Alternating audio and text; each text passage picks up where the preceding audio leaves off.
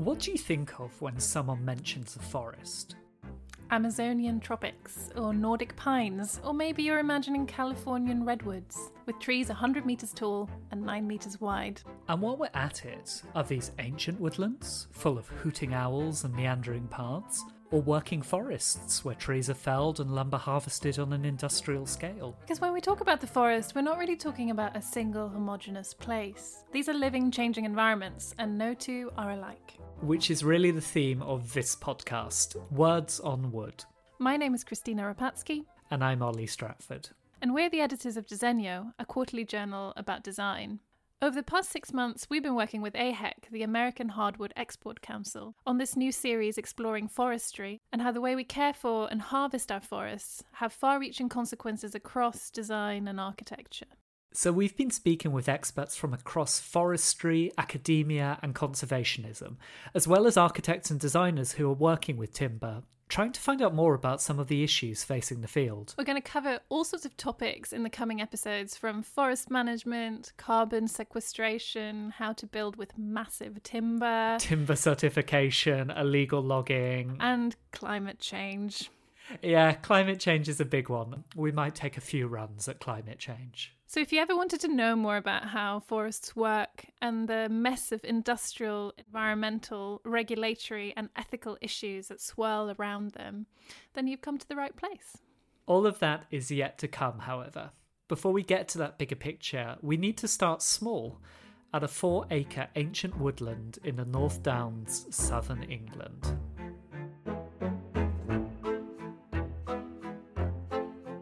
I think it's just mega exciting. The moment I realised that, I was like, oh my God, I'm so lucky I've ended up with a career which can, be part of the solution to our planetary problems. Anyone who works with wood, you're already onto a good thing. That's Sebastian Cox. He's a furniture designer and maker based in southeast London, and he works primarily with wood. And he also has his own patch of woodland in Kent that provides some of the source material for his furniture production. Here he is describing it. It's a mixed coppice woodland. So there are mixed species in there. There are some large oaks, which are hundreds of years old. They're not quite ancient, but they're sort of like healthy, mature oaks. And then we have hornbeam, birch, hazel, sweet chestnut, wild cherry. And so it's a nice mix. And each of the sort of stands within the wood, even though it's in 4 acres, we have different compartments that are kind of quite nice and neat. It has been certainly coppiced for, the trees in there, I reckon, are 300-400 year old stools. So we don't know exactly what the composition of the wood was like before kind of the 17th century, but certainly I think it's from there. So it's definitely ancient woodland. And it has, we know for a fact, some red list species in there, like dormice. We know that there are dormice in the wood.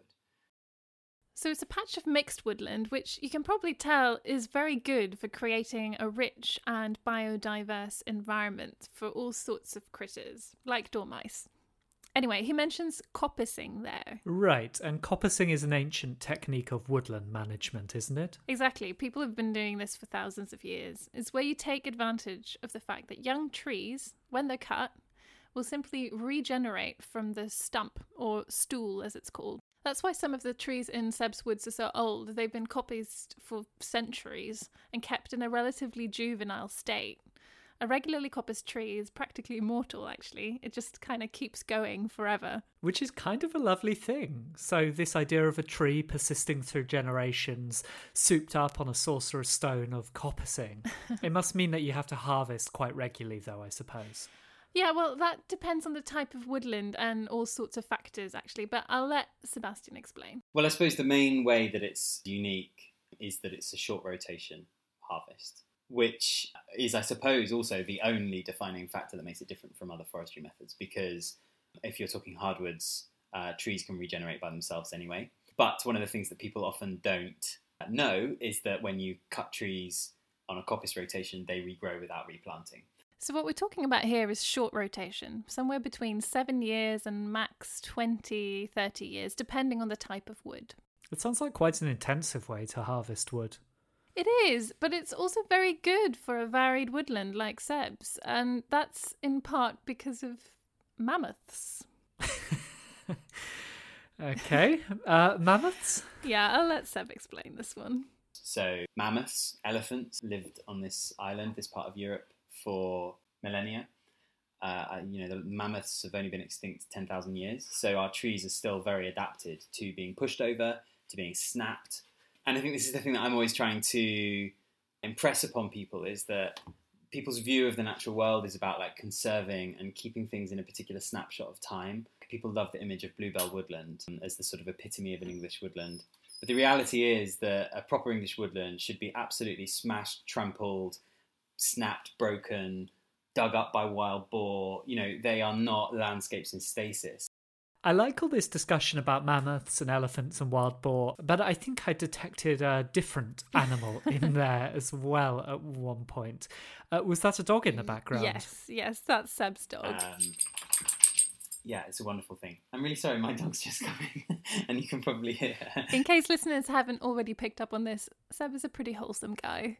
He's also sort of a microcosm, isn't he? A microcosm? How do you mean? Well, insofar as he's sort of a forestry complete package, from managing his woodland through to harvesting the wood, and then going on to designing and making objects and furniture from that. That's true. He's actually working with a lot of the same issues and processes that you see elsewhere in the world where people are managing forests, but he's doing it at a scale where it's quite manageable. He doesn't really have to worry about multiple stakeholders. He doesn't have to reconcile too many competing issues or coordinating a huge number of processes and people. I think it starts getting a lot more complicated when you begin to scale up, though. It certainly does, and that's something I may be able to shed some light on. So while you were speaking to Seb, I started looking for someone who could provide that broader perspective and speak to what happens when you start to look at the large-scale timber industry. That's great. I have a feeling we won't be staying in the North Downs, though, will we? No, we won't be. So from Old England, we're moving to New England in the United States, where we're going to be speaking to Jameson French, CEO and President of Northland Forest Products. So Jameson, or actually he goes by Jamie, is a hardwood lumber processor, exporter and distributor who provides forest products all around the world. Can I jump in there? Because you mentioned hardwood, and I'm not actually sure I know the difference between hardwood and softwood lumber, which are the two main types, right?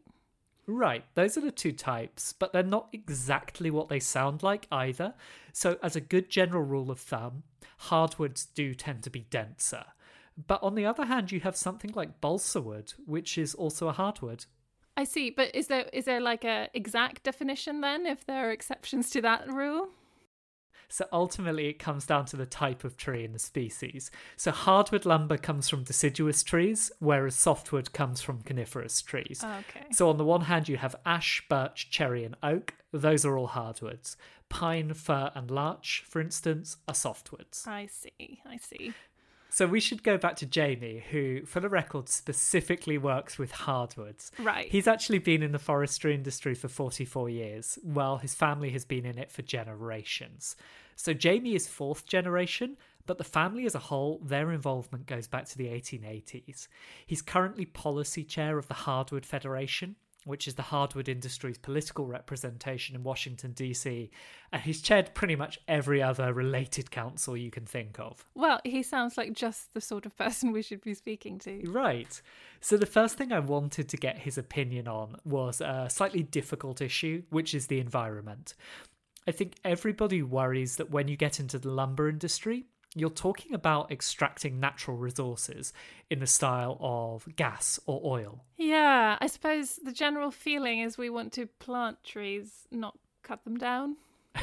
Right. And Jamie, growing up in the 70s, was also kind of that school of thought. So I'd grown up with this deep passion about wildlife, birding, hiking, camping, all those things. So Jamie actually got involved with the environmental movement, which was beginning to come into its own then, and he became co-chair of his town's Earth Day celebration. So I was a rabble-rouser, and it was an interesting conflict because our families were benefiting directly of being an extractor industry lumped together, and at the time, the Western forest industry was absolutely, the sin of almost as bad as oil and gas and polluters of rivers because they were clear-cutting the virgin Western forests. And clear-cutting is this practice of cutting down just all the trees in a given area, right? Correct. At least in Europe and the US, you don't see it as much as you used to, but it's what a lot of people still think all logging is like. So there was a lot of internal tension of what's right for the environment and what's our family's living was going to be made by. And that paradox has probably defined my whole life and my career. And how did he resolve this? Well, one way is you can log more selectively, so smaller sections at a time, and rotate that area. Jamie explains that actually the edge you get left between that cut section and the remaining forest is a really interesting site in terms of biodiversity. The edge and the impact that has on wildlife, there's actually some really interesting ecological things that happen when you are harvesting timber and letting light into the forest floor, letting other species grow, the diversity of the wildlife that benefits from the edges, all of these kinds of things. As you might have noticed, Jamie's audio is a little bit tinny here. It's actually our backup audio. Oh, Zoom issues. Yeah. It's like a podcaster's worst nightmare. But anyway, this is actually kind of reminding me of Seb Cox. We're talking about logging and not mammoths trampling through the forest, but the basic idea seems kind of similar. Like an ever-changing environment is good for regrowth and for biodiversity. Right, and I think what Jamie argues for is this idea that good management can keep the forest as a working environment that allows for the extraction of lumber, but which still acknowledges that the forest is a living space for lots of very different types of life, from mushrooms, shrubs, dormice in Seb's case. I think the thing that really worries Jamie is that when you get into the situation of monocultures, so forests planted with just one species. My hunch is that that isn't great for biodiversity, trying to turn forests into something more like a factory, you know, production sites for a single resource, because that's basically what a monoculture is, right? Right. I mean, it's hard to imagine a mammoth tramping through all of them.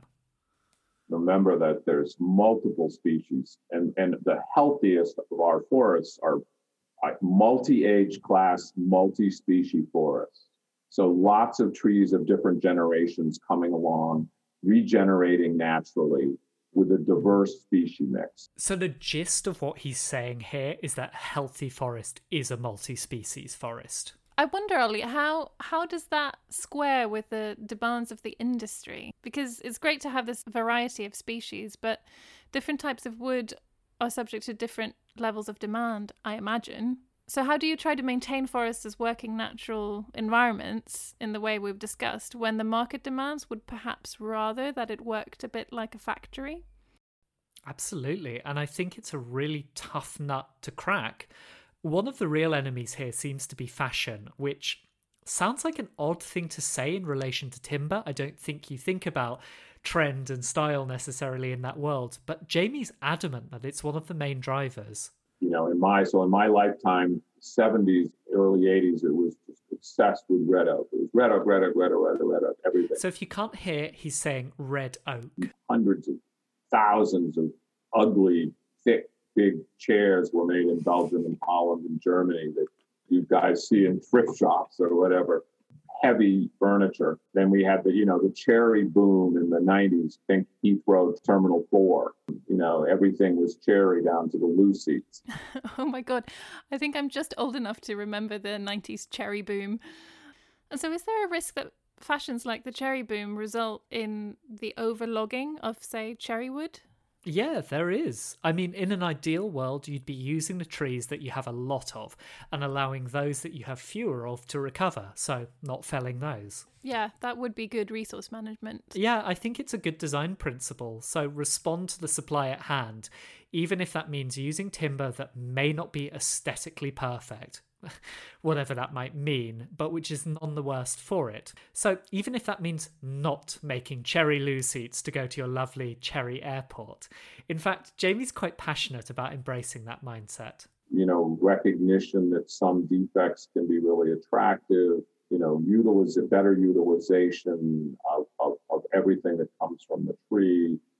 Those are all very important things, and I think that's part of the environmental commitment that the designers, the specifiers, and then the consumers that need to be educated on what, good utilization of what we have in the world's forests is an important part of the consumer decision making as their role in climate and environmental protection.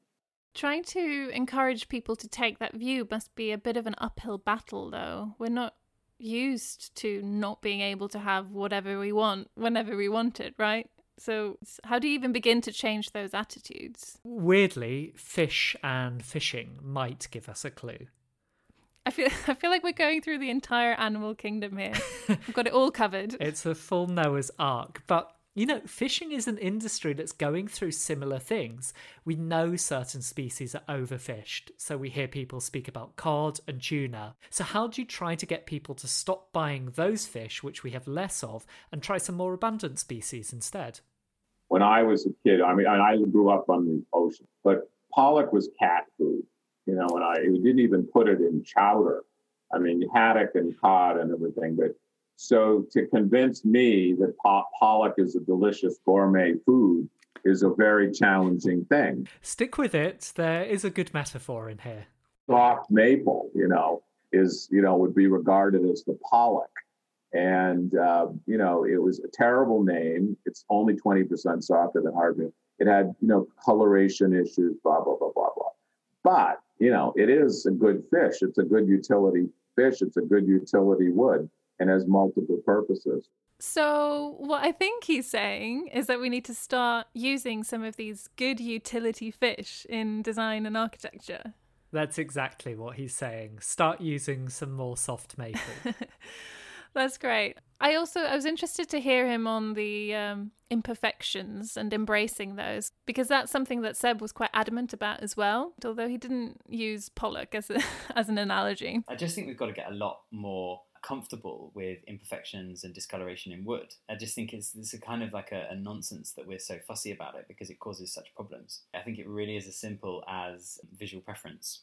But visual preference does come from education. I think a lot of people don't even ask where the stuff comes from and what the implications of it arriving are or have been. Which isn't the rosiest assessment of the situation, but it strikes me that sensibilities are slightly beginning to change. Definitely. And Seb thinks so too. I think people are beginning to ask those questions about everything, that they're consuming. Which is great, because that's ultimately what we want this podcast series to do. And in the coming episodes, we are going to look at some of the specifics of how we can work with different types of wood, how we can utilise as much of the tree as possible, and all manner of other issues revolving around forestry. For now, though, I want to let Seb have the final word, if I may, because he has a bit of a call to action, which I think can serve as a really good springboard for the rest of our series. Words on Wood. In terms of what designers can do, take a long, hard look at the materials you're using. If you're not doing that as a designer, you're not doing a very good job of being a designer. I'm really sorry. How have you become so detached? That's like a farmer who doesn't know the difference between cattle and wheat. The big challenge should be in educating consumers, because perhaps they are a little bit more removed from everything anyway, but designers should be connected to everything that they're designing and making.